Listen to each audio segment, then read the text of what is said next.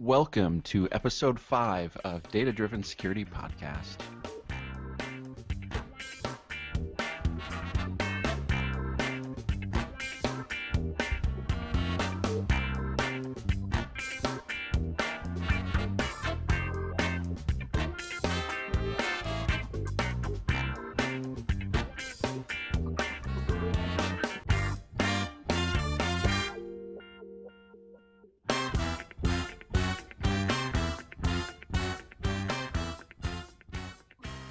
My name is Jay Jacobs. Joining me, Bob Rudis. How are you, Bob? Jay, man, I haven't talked to you in like forever. I know it's been like weeks, probably. Indeed, and I think you've been busy on that like little thing that you write, that DBIR little rag that you put Yeah, together.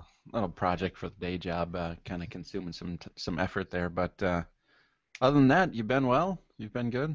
Yeah, it's been brutal still here weather-wise, but we're finally starting to get a little bit of sunshine and warmth. So I'm hoping to actually get out and on the bike again and start to actually experience real life. And Source Boston is this week. To get the shout out for Source Boston. This I mean, week starting when? starting Tuesday, which means by the time I get this out, there won't be any time for stragglers to probably buy tickets and get out there. But you should go anyway.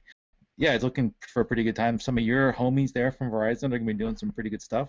Yep. I think there's one really good talk on breaches by Thompson and Susan. So yeah, so that should be pretty cool. Yeah, I think they're talking about the VCDB project. Right. I'm sure they'll stick in a little bit of DBR goodness. I'll make them if they don't. Yeah, yeah.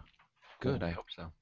Well, Jay, as you are probably aware, we have David Seversky on with us, manager of the InfoSec program at Seattle Children's Hospital, and we actually decided to give him an entire hour to talk nonstop about all of the good things he does and tell us exactly how to do everything that we need to do to make a data-driven security program successful. So, David, take it away.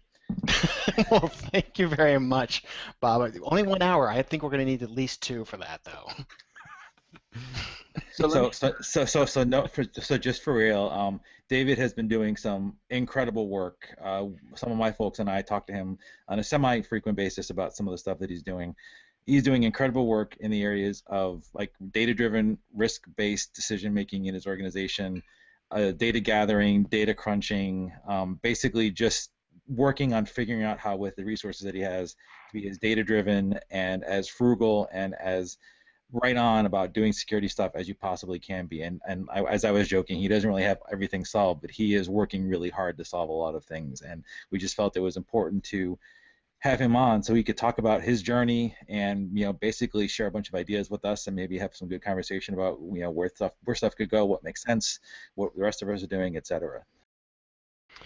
Absolutely, and I think that is in many of the things that I do these days, that role as a test case is probably the most value that I bring to the rest of the community there. I think you and Jay and the rest of the community there are doing fantastic things in terms of work products there. I was really disappointed to have to miss MetroCon there, but I recently caught up with the Kimberly Price and the Kim Possible podcast recently that you guys did last episode there. Terribly excited about the work that her and others such as Michael Reutman from Risk.io are doing there, and I think that's fantastic. I think I bring the perspective of someone in the middle trenches for a mid-sized organization there, just trying to do things incrementally better. So when you're talking about trying to build up a program like that, what are some of the common challenges that you're seeing? I think previously we were talking. You said challenges around a small team and things like that, and some of the expertise. And so, what are you seeing from your perspective about standing up a data-driven program?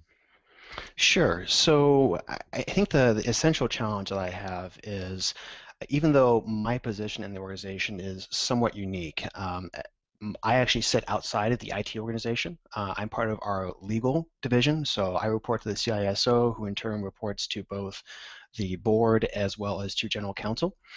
So I nominally don't have any operational responsibilities. It's my role to help the organization make risk-based decisions there. I'm also the audit and compliance role for the organization, and it's my job to help bring information to the key makers to do things better.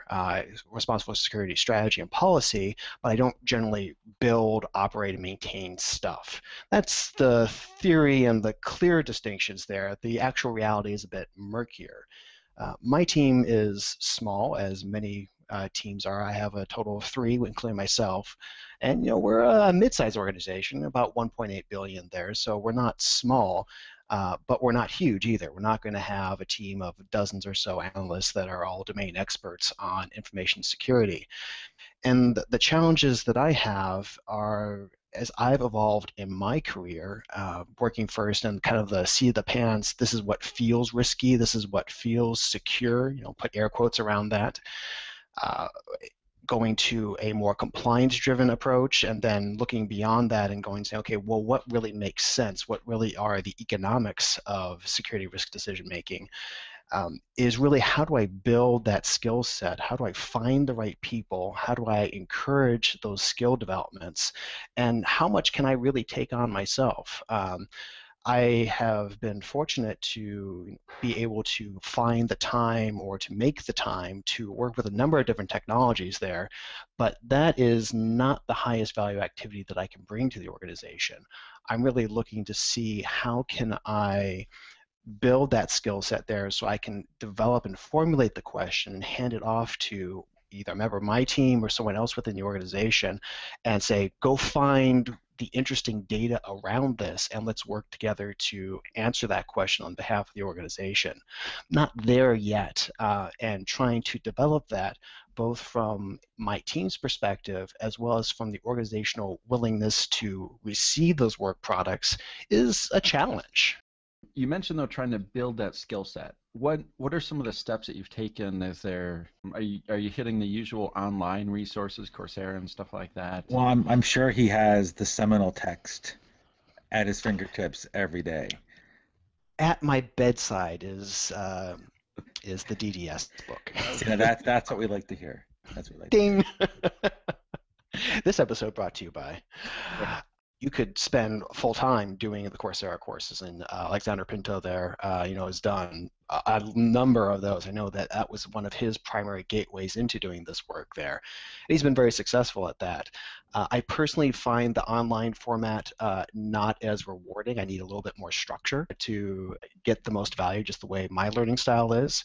And to that end, I recently started up with the University of Washington's professional and continuing education program on their data science program. It is a 3-quarter certificate program. Just started last week. It runs once a week. And we have about 36 individuals studying that right now, both on the online and in-class format. Is that the same one that Steve Patton on my team took? I think that's the same one, right? I believe it is, yes. Okay, yeah. That was that I found that. I mean, I didn't take the course obviously, but just to echo for folks, if you're looking at trying to find a more structured program and you don't actually live in Washington, we found, and at least all the debriefings that he gave me from the course on a regular basis, it just seemed like one of the better courses you could take remotely because it wasn't 3,000 people on it. It was a fixed set of people, and you got really good attention and time from the actual folks doing the instructions. So just to reinforce that I know you're taking it now, and it'd be great to have you back to have maybe a debriefing when you're all done as well too. But so far, hopefully you're finding the same thing he found, which it was pretty valuable. Yes, I think it's interesting. I'm a little challenging in some ways. I really do like the online class. The structured class format. But my background is an undergraduate degree in economics. I went for the MBA route for my graduate degree there. But throughout that, I minored in philosophy, and I really focused upon business ethics when I was doing my MBA program. Partly because I think it's fascinating work to begin with there, and I always get really excited when Josh Corman starts talking about philosophy because it just pulls that particular chain for me. But as much as I'm interested, and I think as much time as we spend on the tool set, whether it be R or the data analytics programs or all the current bling around Hadoop and Hadoop-like platforms there, I'm really interested in the question around why. what is it that we're doing what we're doing? What are the questions that we really hope to answer? And that's something that I was recently brought up short on myself. Jarrett Post out here, who is actually going to be speaking at Source Boston next week, I believe, was actually assisting me because he's a local Seattle guy himself. We've got a very great community out here, small but very active. And he was really challenging me on a couple of points of saying, well, I see you building this particular data platform. Why are you doing that? What questions do you really hope to do with that? And I had to pull up and actually ask myself why that was, because I was doing basic log collection, processing, and so forth technologies there, and I had not really formally defined or even very clearly defined what were the problems I was trying to solve, whether it be sort of a GQM, goal question methodology, or a measure approach there. And I found that really interesting. And one of the challenges I see with data and analytics is there are an infinite number of tools that you can spend your time learning there. Certainly there's the big powerhouses such as R and so forth there, and you can choose your stat program of choice. But until you really define what it is that you're doing, there's a danger, and I've suffered this myself by, as I've said, and sometimes, to learn all the things. And you just can't do that. As much as I would like to learn all the things, I don't have enough time in the day, I don't have enough cranial capacity to do that kind of work. And so I have to continually check in with myself. What problem am I trying to solve? What's the best use of my time? And do that kind of economic calculation upon, okay, this is where I should be spending my time right now, and will this provide the most bang for the buck for my organization, for the analysts I'm trying to develop on my team, and help me answer those questions. And that was another note that I took about answering that question, focusing on that question and zeroing on it. And I think for all the tools and things that you mentioned and sort of questioning about learning that, I think just so you know, I think Bob knows them all. Well, Bob is just a superhero. We know that. Right. So anytime like something comes up and I don't know what it is, I'll just shoot Bob a quick question saying, what is this talking about? And he'll just either shoot me a few links or something like that. But he just, whatever it is, and typically I might not know it, and he just fills me in on it. So just so you know, if you're ever wondering what some technology or tool is, Bob can tell you. Well, I suppose Well, the challenge. No pressure here, guys. Thanks. No pressure. Yeah, and that's the challenge, is that I may be aware, and I'm sure Bob has a deeper knowledge there of what the tools are, but actually being able to apply those and use those proficiently.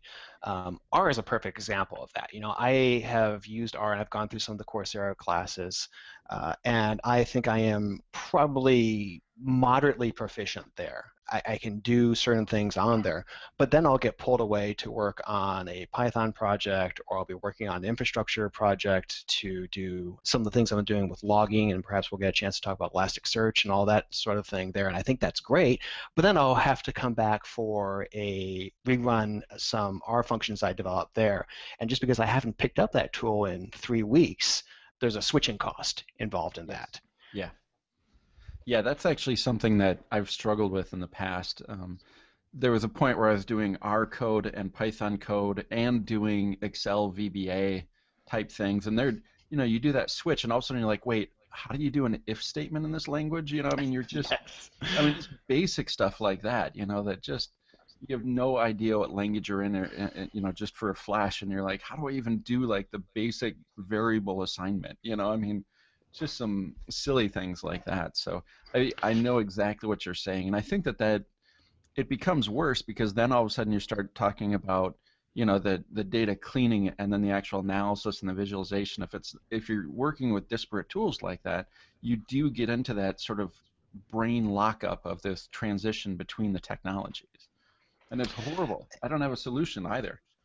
I think the best solution that I've been leaning towards recently is trying to pick a few tools and know the limitations of those and say, this may not be the perfect solution, but we're going to commit to stick with this for at least 6, 9, 12 months, choose the interval that makes sense based upon your particular cycles there, and say, this is what we're going to do, and try not to get the squirrel factor come in of, the new shiny type of functionality. I'm subject to that to myself, and I think that may not be uncommon, but with a small team, you really have to make painful decisions about what you're not going to do, and that's much more important. Well, that's as important as deciding what you actually are going to do.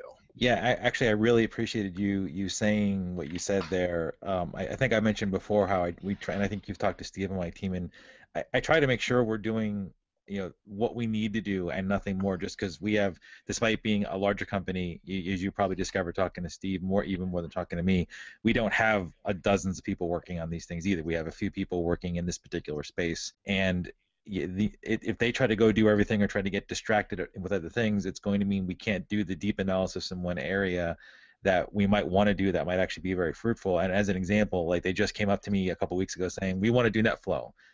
I think they on my recommendation read Collins' book, and now they're all NetFlow people, and that's great. Like NetFlow's is a great data source, but I still have yet to get them to stand up a fully functioning and consuming all the things Elasticsearch instance that I want for the firewall stuff that we have. So do one thing, let's get really good at it, let's mine the heck out of it until we think we can't get any more, and then add a data source, or at least if we can put on the plan list, but let's not just kind of divert all our things all at once to a bunch of different stuff.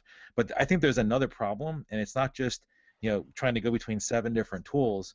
Right now R is a really interesting place to be if you're doing R stuff, because are you of base graphics and base packages, or are you of ggplot and plier, or are you of dplyr and all of the new ggviz stuff that's coming out? Where do you stand? And even going between those 3, it isn't really as simple as a lot of folks might want to make it out to be, or even as sometimes I maybe make it out to be when I'm doing it. And that's kind of a problem, because you got to even there's a steep learning curve for every one of those 3 things that I just talked about, and jumping back and forth isn't really easy for a lot of people. Yeah. And what I've been really kind of hoping would emerge, and have not seen that yet, is whether it's a vendor / consultancy type organization that will emerge and say, okay, we have some domain expertise, and we're going to help you be data analysis on demand, and help you stand that up, both to help you build out your infrastructure, because there inevitably are some sort of infrastructure needs around this, whether it be on premises or in the cloud, et cetera, there, and then help you, once you have that built up, to find the right resources for training, help you formulate those questions, and then perhaps serve as sort of a what I kind of think of as an expert help desk approach to saying, okay, I have this particular problem there, help me solve this on a consultative basis. That's something we get out of the community today. There are times where everyone else has other demands upon their time, jobs, day jobs, and so forth there. And there have been times, and I've been struggling with this fairly recently myself, where I say, I have this particular problem. I would gladly pay someone to come in and sit with me here that knows more than me, to be the brain, and to teach me how to solve this particular problem, whether it be technology, a data analysis question, etc. And I don't know really who to go to on that. Yeah, so that's very challenging. And I know that you desperately try to avoid the RSA show floor and RSA in general every single year. And unfortunately, and I think Jay and I talked about this briefly a couple programs ago, but I found yet again what they're selling on the RSA floor are fish, right? And they're not. There's no big practice. There's no big consultancy. There aren't even that many boutique ones that are willing to come in and teach you how to fish, because then you may not actually need to buy their fish anymore, Right. or at least they perceive that you may not need to buy their fish anymore. And I think that's a really significant misconception, because as all of us just said, things are changing so quickly. By the time that you've gotten mastered in whatever that they've come in to consult with you once for and help you build, you're going to need to have more of that for different things later on down the road. So this is a constant education cycle that these folks need to get into, and I think there is a lot of opportunity there if there are a really good smart startup or an existing company that's willing to come in and do something like that. Yeah, and I suppose the unfortunate situation that you're left in then is that you do have to maybe not learn all the things, but you have to learn more things than you really intended or wanted to yourself in order to be successful. One of the examples of that is the work that I'm largely doing right now to support my team around the Elasticsearch type of functionality there. And one of the challenges has been there's a lot of infrastructure that has to get built up with that, and largely it's based upon open source and Unix flavored technologies, which is not an organizational strength of my particular institution. We're a Windows shop there, and we don't do development. We do a lot of integration organization. We have a lot of applications, a lot of smart people, but we don't really do development. It's not something we have into our culture, and we've made a deliberate decision not to do something there. So I've actually had to spend quite a bit of time off hours on the weekend, during work when I can do that, to learn those technologies. And I have a Unix background, so it's not so much the command line phobia, but I recently took a one-day workshop down in San Francisco. I had to fly down, take a day off of work, go to a workshop, and actually it looks like I'll be back in San Francisco next week for a 3-day conference down there, just to solve some of the infrastructure questions that I have. And that's interesting technologies, and if I had infinite amount of time and infinite funds, that would be a fantastic way to spend my time, but that's all non-value add. Well, I mean, and I want to talk more about specifically Elasticsearch, but before that, there are other tools, and so I'll say Splunk, right? So Splunk is kind of sort of what I would consider the commercial equivalent of Elasticsearch, and I say equivalent of, and I'm not sure that's even fair because they're not exactly the same types of things, but they do very similar things. Was the whole reason not to use something like Splunk because of the cost? It's cost prohibitive to use that because it is pretty expensive to bring into an organization. It is, and it's the cost and it's the formal infrastructure there. So right now, my lab is a single device, which is fairly beefy. It's prosumer grade equipment, and I believe. Bob, your lab is somewhat cobbled together itself there, but I don't really, since I'm not an operational team, I don't really want to bring in additional infrastructure that's dedicated to my team. If I do bring in additional infrastructure, either has to be supported by my IT organization, or it's going to have to be some sort of a cloud type infrastructure. And both of those things have costs, both in terms of time as well as real capital or operational dollars there. And so I've turned to the open source activities to be a way to stand something up, hopefully relatively quickly, get some value out of it, and show, hey, I can answer this particular type of question with this particular infrastructure stack, and this is a compelling enough business case that we either need to fund developing this project in-house or go to a cloud provider to be able to stand it up there and have the operational people to support that.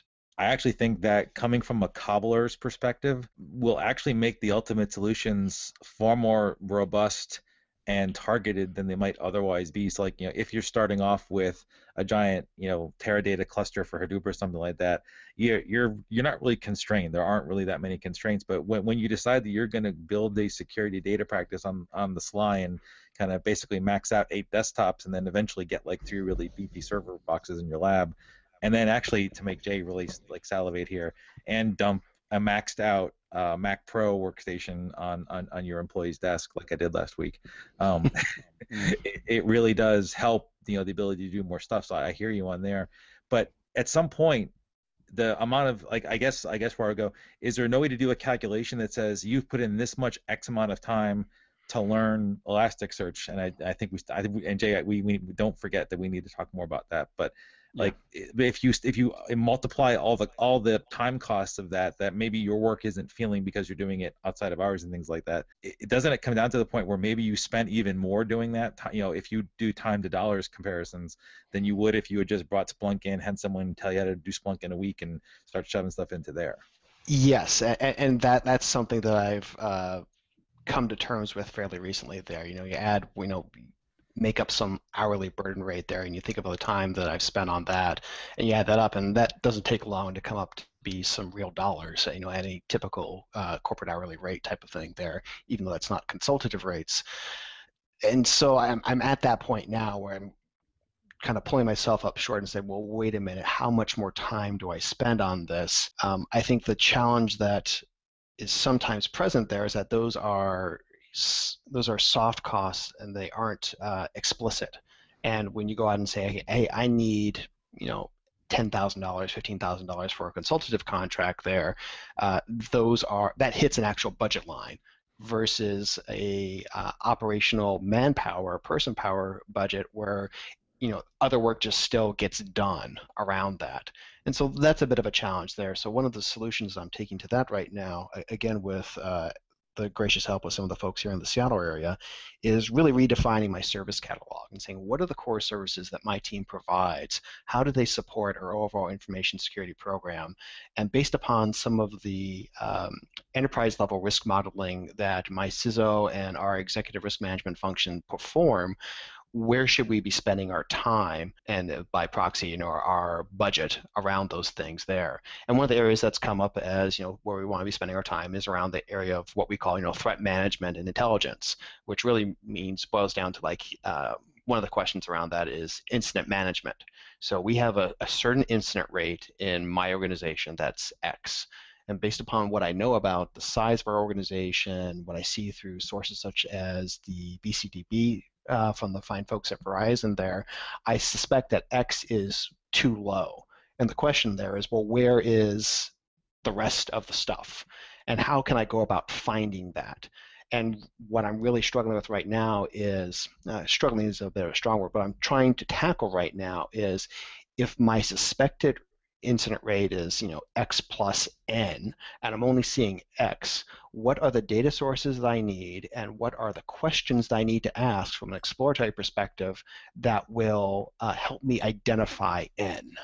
I am so impressed with just how mature that structure that you put in place is, and it may not feel like it's mature to you, but the fact that you've got it around decision making, you've got it around targets, you even decided to go look and base your stuff on data sources to go look at. We're not seeing, we don't fit within the normal curve of this. Why not? Let's go figure it out.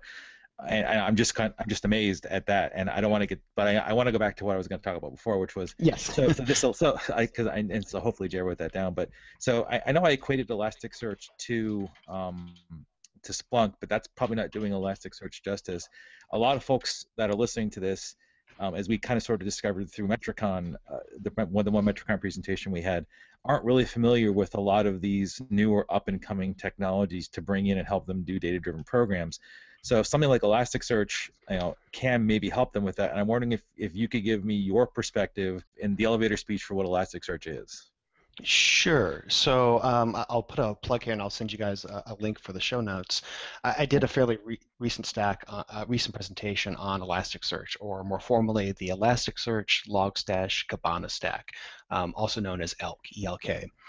And the gist of that presentation, and the gist of the problem I'm trying to solve is, we have a SIEM solution like almost all organizations do, and like all organizations, we think it is not optimal for the use cases we have, and that's putting the polite terms around it. So SIEM is not what we need, and SIEM is never going to be, in my opinion, for where it's at right now, not going to be the total solution. So what is the platform by which I can ingest, process, and that's the scrubbing and transformation, archive, and then display what's happening from the various different logs that I have, as well as how can I extract information out of that to do the more, what I describe as the higher level analytics platforms, where I'm actually pulling data out and actually putting that into a graph database or putting it into R and doing some sort of categorization, classification, machine learning algorithm around that. So what we're looking at right now is basically three major chunks to that platform. One is the log collection place.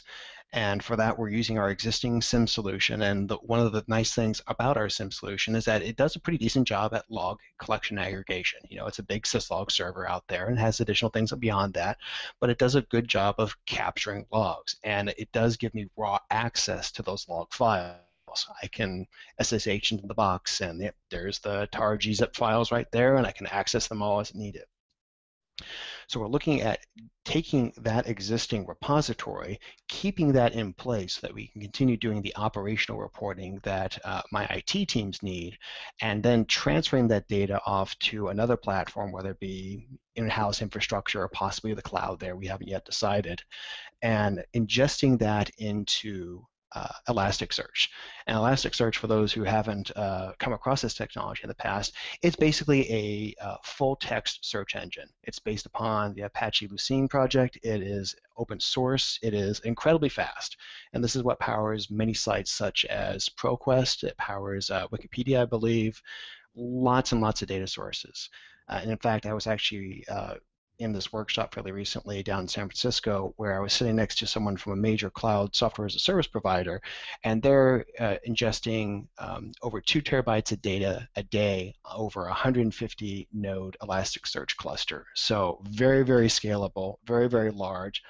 Or you can scale it all the way down to a single node, which is what I have for a test environment there. And the advantage of Elasticsearch for me is that I can ingest logs there, keep them for a relatively short period of time. And right now we're looking at a 30-day window right now for most of our logging.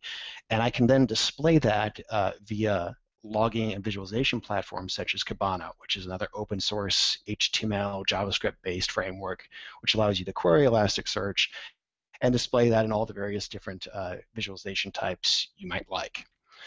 The third component to that is what I think of as the archival and data mining component, where I'm looking at taking the information that flows out of my SIEM solution into Elasticsearch and then transferring that to long-time archival, whether it be something like S3 or OpenStack or some other technology there, and put that into a big platform, whether it be something like Hadoop or perhaps Spark, which I've been really interested in recently, and then storing it there for long-term archival, long-time storage, and then be able to do queries on demand to be able to say, okay, I see this problem today about here's a bad IP actor based upon, say, the Alien Vault IP reputation information, and I see we talked to that one at this date and time. What else has that particular client on my network talked to over time that may be perfectly legitimate by others' definitions, so that I can do that kind of graph analysis of, okay, traffic came in at this point there. Can I unwind it to see what else I need to look at in the network? That's the goal. Yeah, that's actually a really pretty powerful platform that I think you're going to end up building, or that you're building now, that you will end up have built for that. And that's kind of ultimately where we want to go. We're still having some data acquisition challenges on our part to do a bunch of the things. We won't go into the specific details of those things. I'm curious if it's possible, or do you think it's possible? So for what you just described isn't exactly and I think you even said it before too, it's not like a rocket science thing that the case you're putting together. This is sort of like meat and potato stuff that I think almost all InfoSec practitioners want to be able to do. I think those actions that you just described, that you'd like, the questions you want to ask, the threads you want to kind of pull at to see where things are going in your network, are kind of where everyone wants to go. And I'm just wondering, if there's ever going to be a way to kind of can that, so that we don't have to either go cobble together something with Splunk and pick whatever reporting tool set that's out there for that, or cobble together something with Elasticsearch and Kibana and all the stuff that we have to do for that too. Is there going to be a solution that someone can bring us that can bring all this stuff together? Have you seen anything that, I think, JR, I haven't seen maybe, that gives you hope on that horizon that people are going to be doing something like that? Honestly, the biggest hope that I have for that are things such as data-driven security, whether it be the book, the podcast, the blog, etc. there, and the community. Again, you can expand that to Metricon, other venues of similar ilk as well. I would like to think that the vendors will eventually get that, but I think what we need to do first is be very open upon what kind of work products are we creating within our teams. What are the situations that led us to create those work products, and what are the tools, processes, and techniques that allowed us to do that? And it's my hope that we can start to see, perhaps not premature standardization, but some commonalities there, so we're not all having to invent the wheel, create our own special snowflakes of architectures and data analysis products there, and we can start to say, okay, Bob has done this really interesting thing on graph analysis with zero access. Is that something that I can use to solve in not necessarily the same question, but a very similar question here, so I don't have to leverage all of that? Can I steal your code for, can I use your code for say the IP reputation information out of Alien Vault or some sort of similar type of technologies there? That's my hope, but we need to be much more open about that, and I don't yet know what the proper platform is for sharing that work in a way that we can all find. It may be through lists such as Security Metrics, it may be through some of the work that Sarah is currently doing and wants to do. Those are the areas that I'm spending my time to dedicate on right now. you're following sort of the same mantra that I have, which is, stop following HP, stop following RSA, stop following, pick security vendor of choice, and go out and see what Netflix is doing, go out and see what Etsy is doing, see what all these folks that are doing extremely incredible operations type research, operations type log, visualizations from logs, monitoring, and et cetera. The security space isn't nearly as unique as we'd like to think it is. There are some of these challenges have been solved by other folks. Now there's unique components of what we want to look for and what we need to have as outcomes, but we seem to be more reticent to do something like build and I'm not saying we should rewrite Elasticsearch, but I'll take that as an example. Sure. We don't build Elasticsearch and then say, oh, here's the open source version of it, let's share it and put code together, and oh, here's my whole repository of stuff that you can clone and fork and blah blah blah. We tend to keep a lot of this security stuff pretty close to the chest because we think it's going to let everyone hack into all the things, I think. And how do we help folks make the determination that it's okay to share your graph search algorithm or the parameters that you provided into existing graph search algorithms, because you're not really giving me your data, you're just giving me that stuff, and if it helps me do my thing faster and I can tweak it and help you do things better, kind of put that out there, because that's what I see happening in those other communities which are focused on keeping their operations running 24/7. And I find it interesting that Etsy and Netflix and you can pick a whole bunch of others don't view that as how am I going to put this? It's not something that they view as core or as so important to their business that it's not worth sharing to keep other businesses up, right? Somebody could try to come out and beat Netflix with another streaming service and use a lot of the same techniques and tools and stuff that Netflix has given. Some people could try to do the monitoring that Etsy is doing, and can say so they'll be able to keep their infrastructure running equally as well. And that's not the actual differentiator there. So that's not the key differentiator in all of their organizations. They're still having their own products and their own services, and they do stuff well. And I don't know why we can't seem to build that same kind of a community here, where security isn't supposed to be a differentiator between three different kinds of companies that aren't security companies. Like one healthcare org, one financial services org, and one tech org. We all do our other stuff, and sharing this stuff shouldn't be a problem. And I just still can't find people that are really willing to do that on a broad basis. Yeah, I think to your point, I mean, this is not a competitive advantage. Outside of a few, and I think it's the vast minority, my function is not a core competency of my organization. We do it because we have to, and because we want to make good decisions and be good stewards of both the information and the resources entrusted to us. But I'm waste for my organization. I don't cure sick kids directly. And I'm very aware of that. And so anytime that I come to a budget request or whatever there, I have to be aware, okay, is this the most important thing that we're spending our time on? To play the devil's advocate a little bit, one of the challenges with sharing just the models or just the code there is that I think for many folks that are at the lower end of the maturity curve, such as myself, until you actually see something like Bob, to go back to your zero access graph, until you actually see how that was actually applied and how you actually solved a problem or gained more insight, or heaven help you, detect a problem you didn't know was there. Just the model or just the code itself is not the highest value. I mean, if you're not deep into this and you haven't really embraced the data-driven lifestyle yourself, you're still trying to figure out, okay, how is this going to help me do what I need to do right now when I have this long list of tickets for firewall changes, for antivirus, and so forth there? How is this going to help me? The area where I see perhaps great amounts of opportunity, and I was really interested that you mentioned it, of Netflix and Etsy, is perhaps in the DevOps movement. So this particular, hopefully, transformation that's happening within IT through the work of folks like Kevin Baer and Gene Kim with the Phoenix Project there is, how do we actually get IT to be more nimble and be more embedded with the business? And DevOps is particularly focused upon the separation between development and operations, but it's not necessarily those particular groups. It's really how can we be lean, how can we be agile there? And that community as a whole, the DevOps movement, is very open in what they share, and that these are the practices. So you do see folks like Netflix and Etsy and the Amazon, well, not so much the Amazons, but to a certain extent, are out there and talking about how they actually do work.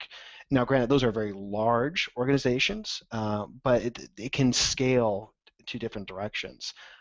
So I know that some of the work that Rich Mogul out at Securosis has done around DevOps and security, and Andrew Hayes has done some work as well now over at OpenDNS, how these principles of cloud-based security can also be applied, I believe, to infrastructure, traditional enterprise security there, which is still, a very dominant force for most folks that aren't, online services providers of one form or another.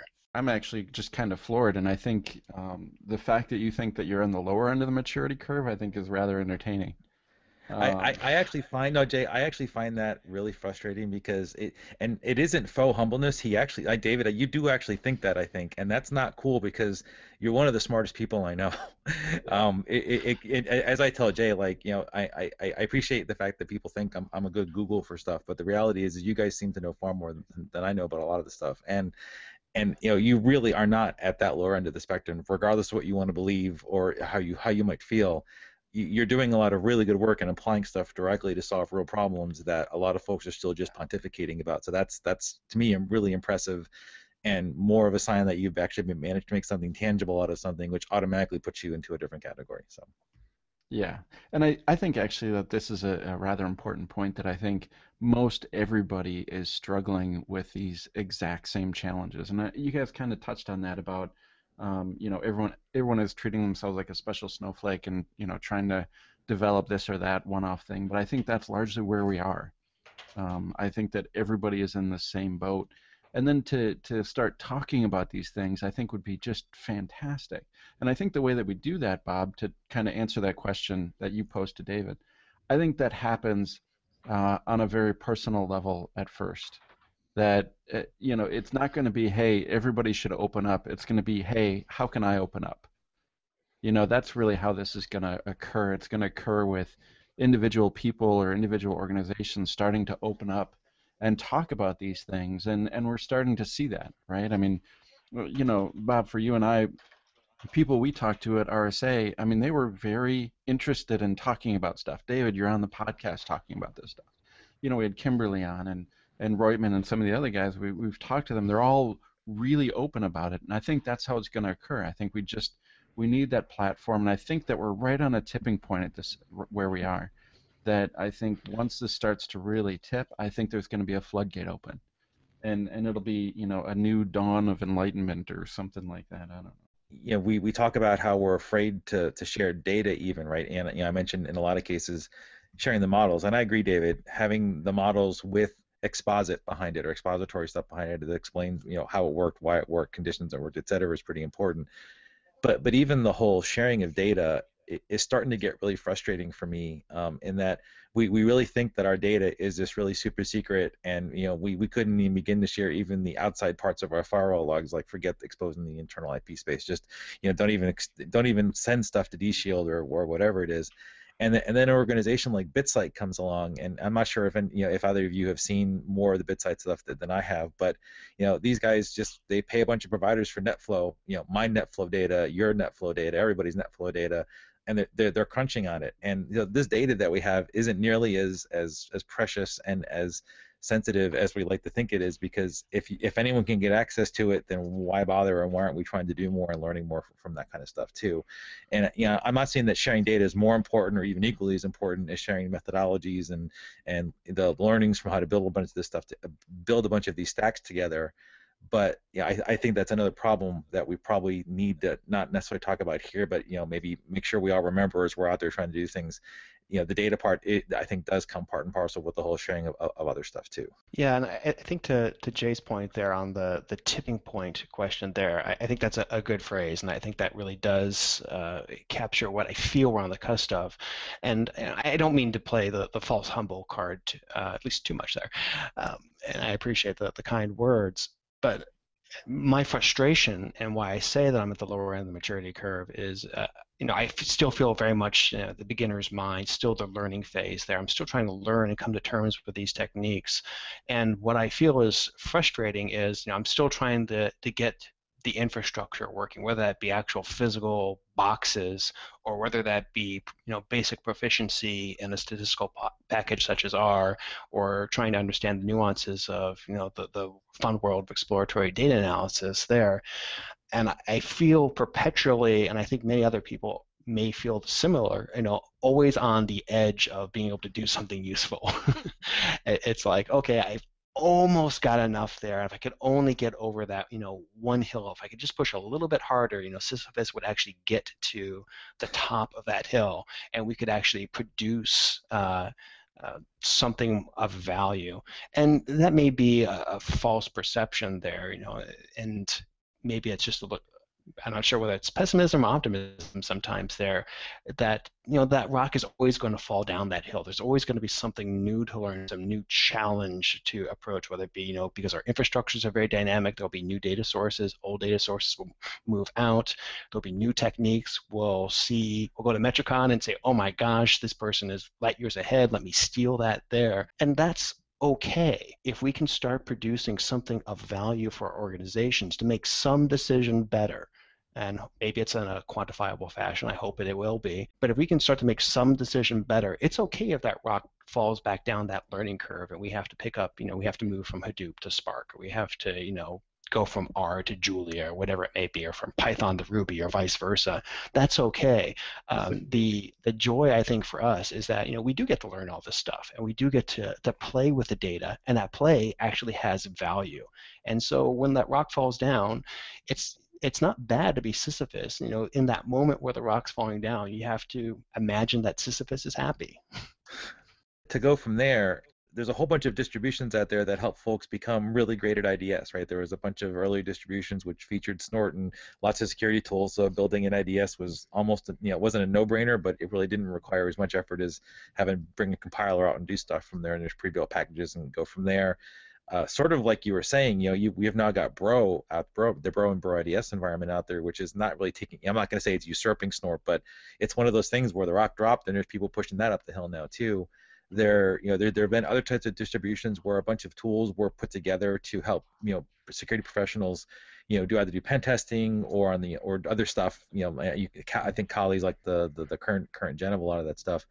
Mm-hmm. Is there efficacy? Is there benefit, or is it too unique and the data environments people have too disparate to say we need to have the security data science stack that people can just grab, run, and start to run a bunch of different stuff through? Say if you've got log X, shove it through this, it'll figure out that you're running Cisco, and it'll take your Cisco logs and do X with it, or it'll figure out if you're running Juniper, etc. Is that going to be where this thing needs to go to get better at doing it in organizations, or is it just going to be always too complex to have something as big like that? I think there is a role for the pre-canned solutions, such as Kali, such as the Onion or Bro IDS, Securata, et cetera. There, in fact, I just started kicking off before we started on this particular podcast. There, my Hadoop solution is the Hortonworks sandbox, which you can download for free off of the Hortonworks site, and download that, and I use that to do pig-based ETL jobs, and to extract, what IPs have been hitting me there, and then I pull that into R to do cross-referencing. So I think that there is the opportunity for a common infrastructure, data science-y stacks, and I think that is well within the realm of possibility and probability that we will see fairly soon. Where I think we have the most work to do and is probably going to be more valuable is at the higher end of that spectrum of saying, what are the questions that we want to answer, and how do we go about answering that? And maybe that gets down to the level of models and so forth there. But if the question is, hey, I have an incident rate of X and I think it's X plus N, how do I resolve the question around N? How do I detect the unknown unknowns and move that into the known unknowns, and hopefully to the actual realization perspective there? And to that end, one of my goals, and I'm very close to be able to do this, I think, is, I want to show, for instance, the service catalog that we started off talking about there. These are how I've structured and how my program is structured through my CISO. Here's what I'm working on, and here are some of the questions around this. Here are the projects that we're doing in each of our particular domains. And here's where some of those projects delve into the realm of data-driven security. And here are the tool sets that I'm looking to answer that. I think this needs to be more top-down from goal and question, rather than methodology. We've got a lot of folks doing great work on the tool space there, and DDS is one of them. But I think there is quite a bit of work left to be done on what are the real questions we're trying to answer and solve, and then the tools will meet us there when we have those answered. Yeah, actually, in my head, I was envisioning almost a like I guess wizard or chart chooser, or something like I guess the chart chooser is what first came into my head. I think you both have seen it, where if you want to create this kind I have this kind of data, I want to have this kind of thing. What chart do I pick, right? So you kind of go through the whole thing and choose from there. And I think we have a link to it from the book. Um, but what if there was here are the questions that that I'd like to ask. Here are the data sources that I have, and maybe even let you input sizes or something like that, and then it goes out and says here's it suggests a stack. It may not build the stack for you, it's not going to be an auto creator of a thing, but it at least points you in the right direction of the things that you need to be thinking about using to do that kind of stuff. Yeah, I could see it as a choose your own adventure flowchart type of thing there. Of here's this problem there, and based upon what your infrastructure looks like and what problems you're trying to solve, where you sit in the organization, it might lead you to, okay, you want to be looking at these. You need a log aggregation and visualization platform. Please look at Elasticsearch or look at Tableau or look at Splunk, whatever there. You're starting to do some stuff with automation too, right? So you're starting to do stuff with Chef, Puppet, etc. Is that to integrate into your build process for these security metrics, or is that to extend into other parts of the organization for other things? I would love it to extend into other parts of the organization, but I'm very selfishly focused right now. So when we start doing work with data analysis and data sciencey type things, you start hearing the phrase repeatable research. Saying given the same set of inputs there, given a set of inputs and a methodology there, can you reproduce that research there? And if you talk to some of the folks on my research institute side, because we're also a teaching and research institution there, they might quibble with the definition of repeatable research, but I think it's close enough for our particular purposes there. And so I'm looking at Chef to say, okay, how do I know how my systems are built? And given that I don't want to do operations and I don't have the luxury of doing operations, even if that was a primary interest of mine there, how can I quickly stand up something that will bring the tool set in mind? So if we do get to that point where we have that choose your own adventure, choose your own data science adventure solution of you need Elasticsearch and you need this particular visualization platform and you need Hadoop stack for doing ETL. Okay, great. Let me choose these open source recipes off of your GitHub of choice, pull that down and say, okay, build me a box that looks like this, that's running Ubuntu 12x, that has the Elasticsearch platform built onto it. Give me 20 nodes just like that and join them all into a cluster. Go. And then just point your answer to that, do your analysis on it, and then perhaps tear it down completely and throw it away. It really is that elastic computing dream that you have with cloud providers there. And so my goal with Chef is one, to be able to do that kind of scale up, scale down, throw it away, don't spend a whole lot of money type of perspective, but also that I can hand that off to another part of the organization or to a service provider and say, okay, this is what I need. Here are the specifications. Here are the blueprints for the solution that I need. Build me something that can do this, and you can worry about the pieces to that. That's really what I try to do with my information security program, where I'm, as much as possible, vendor neutral as far as what the solutions are for, a technology such as firewalls, AV, et cetera there. And I leave that to the experts and the folks that are charged in that field to say, okay, you choose the platform that makes sense for you. If you want to choose a McAfee firewall versus a Cisco firewall versus a Palo Alto, I don't care as long as it does this. Similarly, I want to do that with my data analysis platform and to say, okay, I need these kinds of specifications. You give me these interfaces and with these APIs, and I'll take it from there. So do you do modeling of those configurations like in Chef, Puppet, etc., or do you kind of maybe play a little bit in the Vagrant space to do that kind of stuff, or is it all just kind of from scratch? Right now it's in the Vagrant space, and for listeners that haven't used it there, Vagrant is a way for provisioning virtual machines. You can use it to provision against VirtualBox, VMware Fusion, VMware Workstation, VMware ESX. You can push it to the cloud. Really a very versatile platform for giving primarily development environments as code, though you can use it for production as well.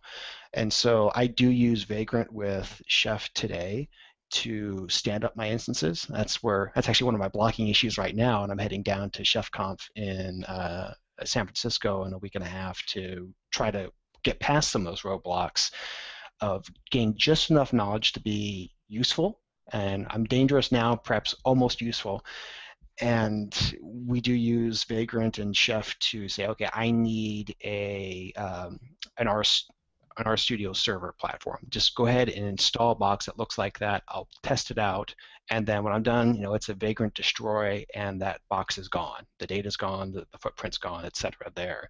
And I've used that quite successfully for everything from workshops. We've got a very active meetup community around here on various different areas, and I can stand up, a data analysis platform that has my Unix flavor of choice, that has the tools that I like, whether it be KNIME or etc. there.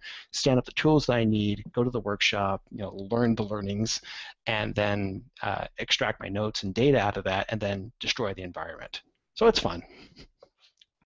So that community. So I am heartily jealous of your RStats community in your own workplace, let alone within the region that you're in, because there's other R people in the Seattle area that, here I have to drive 30 minutes to find another R person.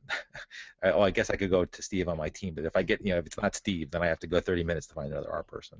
And even here, like UNH, which is the closest major university to me, they're just starting to do some R stuff in one of their biostats programs. I mean, they just started an R group in January. Those folks are starting from scratch, and they're not even doing, and they meet at times I can't meet because of my job constraints. So I can't even go down and say hello to them. But how has that community, I guess that support community, are you able to actually bring issues with you, or is it fledgling enough? And the biostats community is pretty unique in how it does some things, even though some of the techniques might cross apply.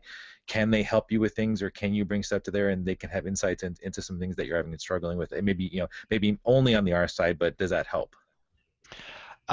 Not today. Okay. That is my hope. We do have some very smart folks. And, even though we do have an R community there, and what you're alluding to there, Bob, is that in addition to the RStats meetup community here in the local Seattle region there, we also have recently stood up a internal, Seattle Children's only R users group as well.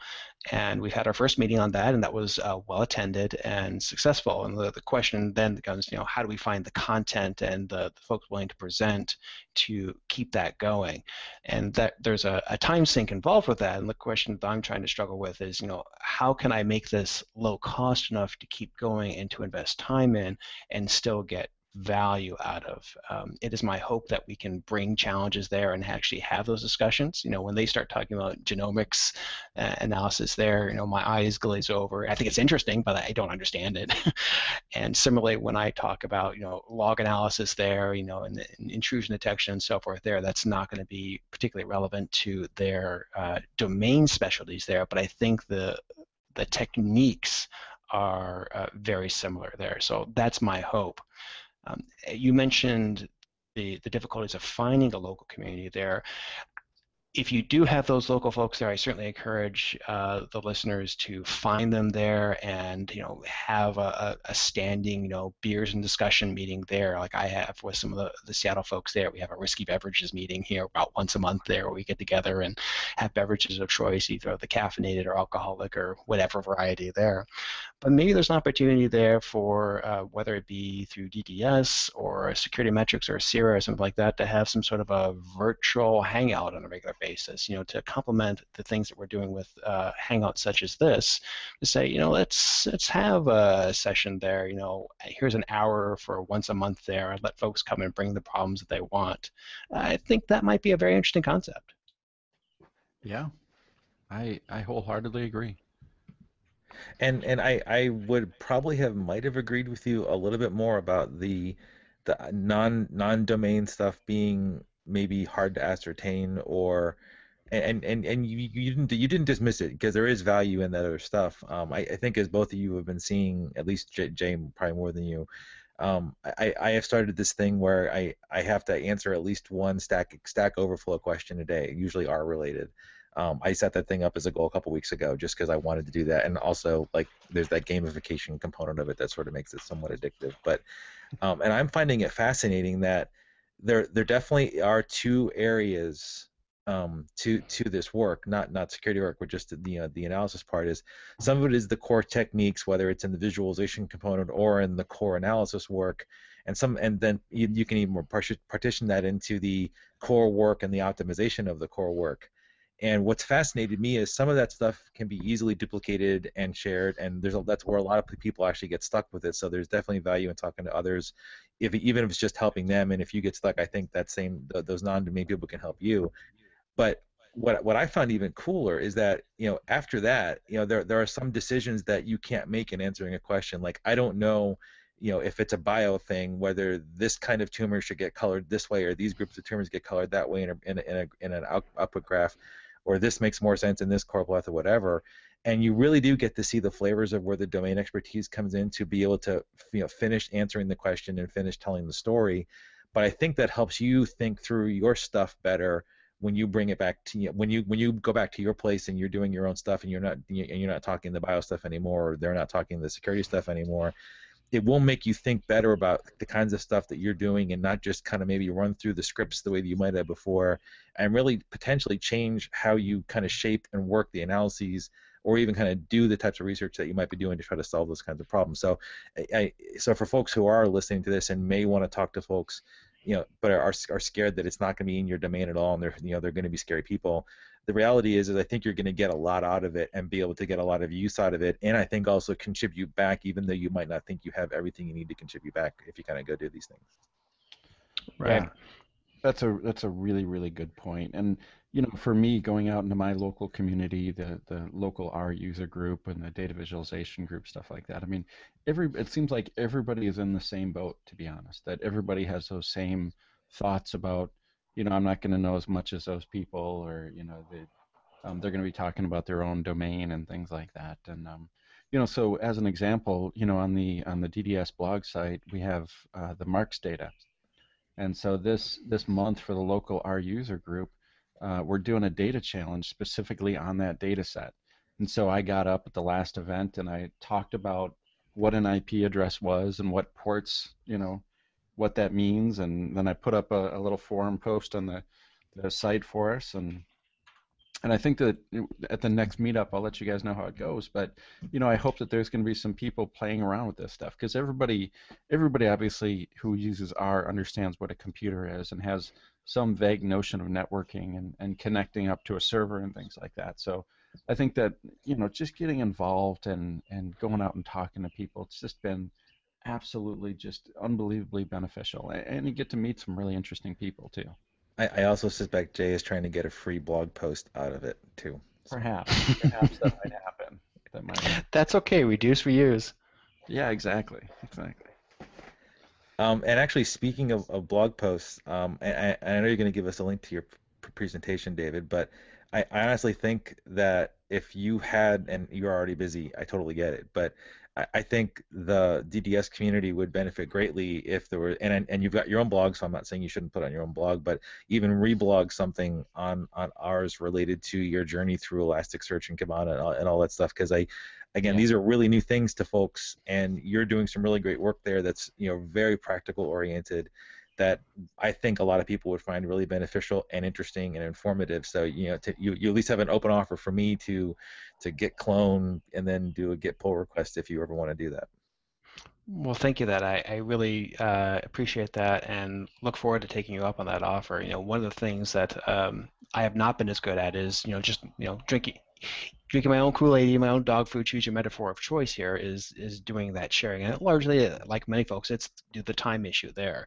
But without posting some of that and putting yourself out there and maybe willing to look a bit of the fool sometimes, because we don't know everything and we're our own harshest critic, there is to share what we're doing right now and to get a little bit of exposure and start that conversation going.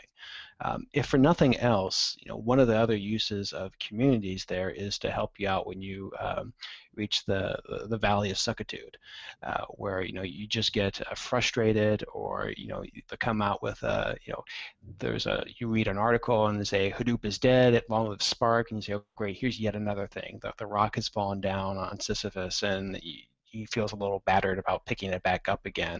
And you're going to have those times where you just can't understand vectorization in R or something like that.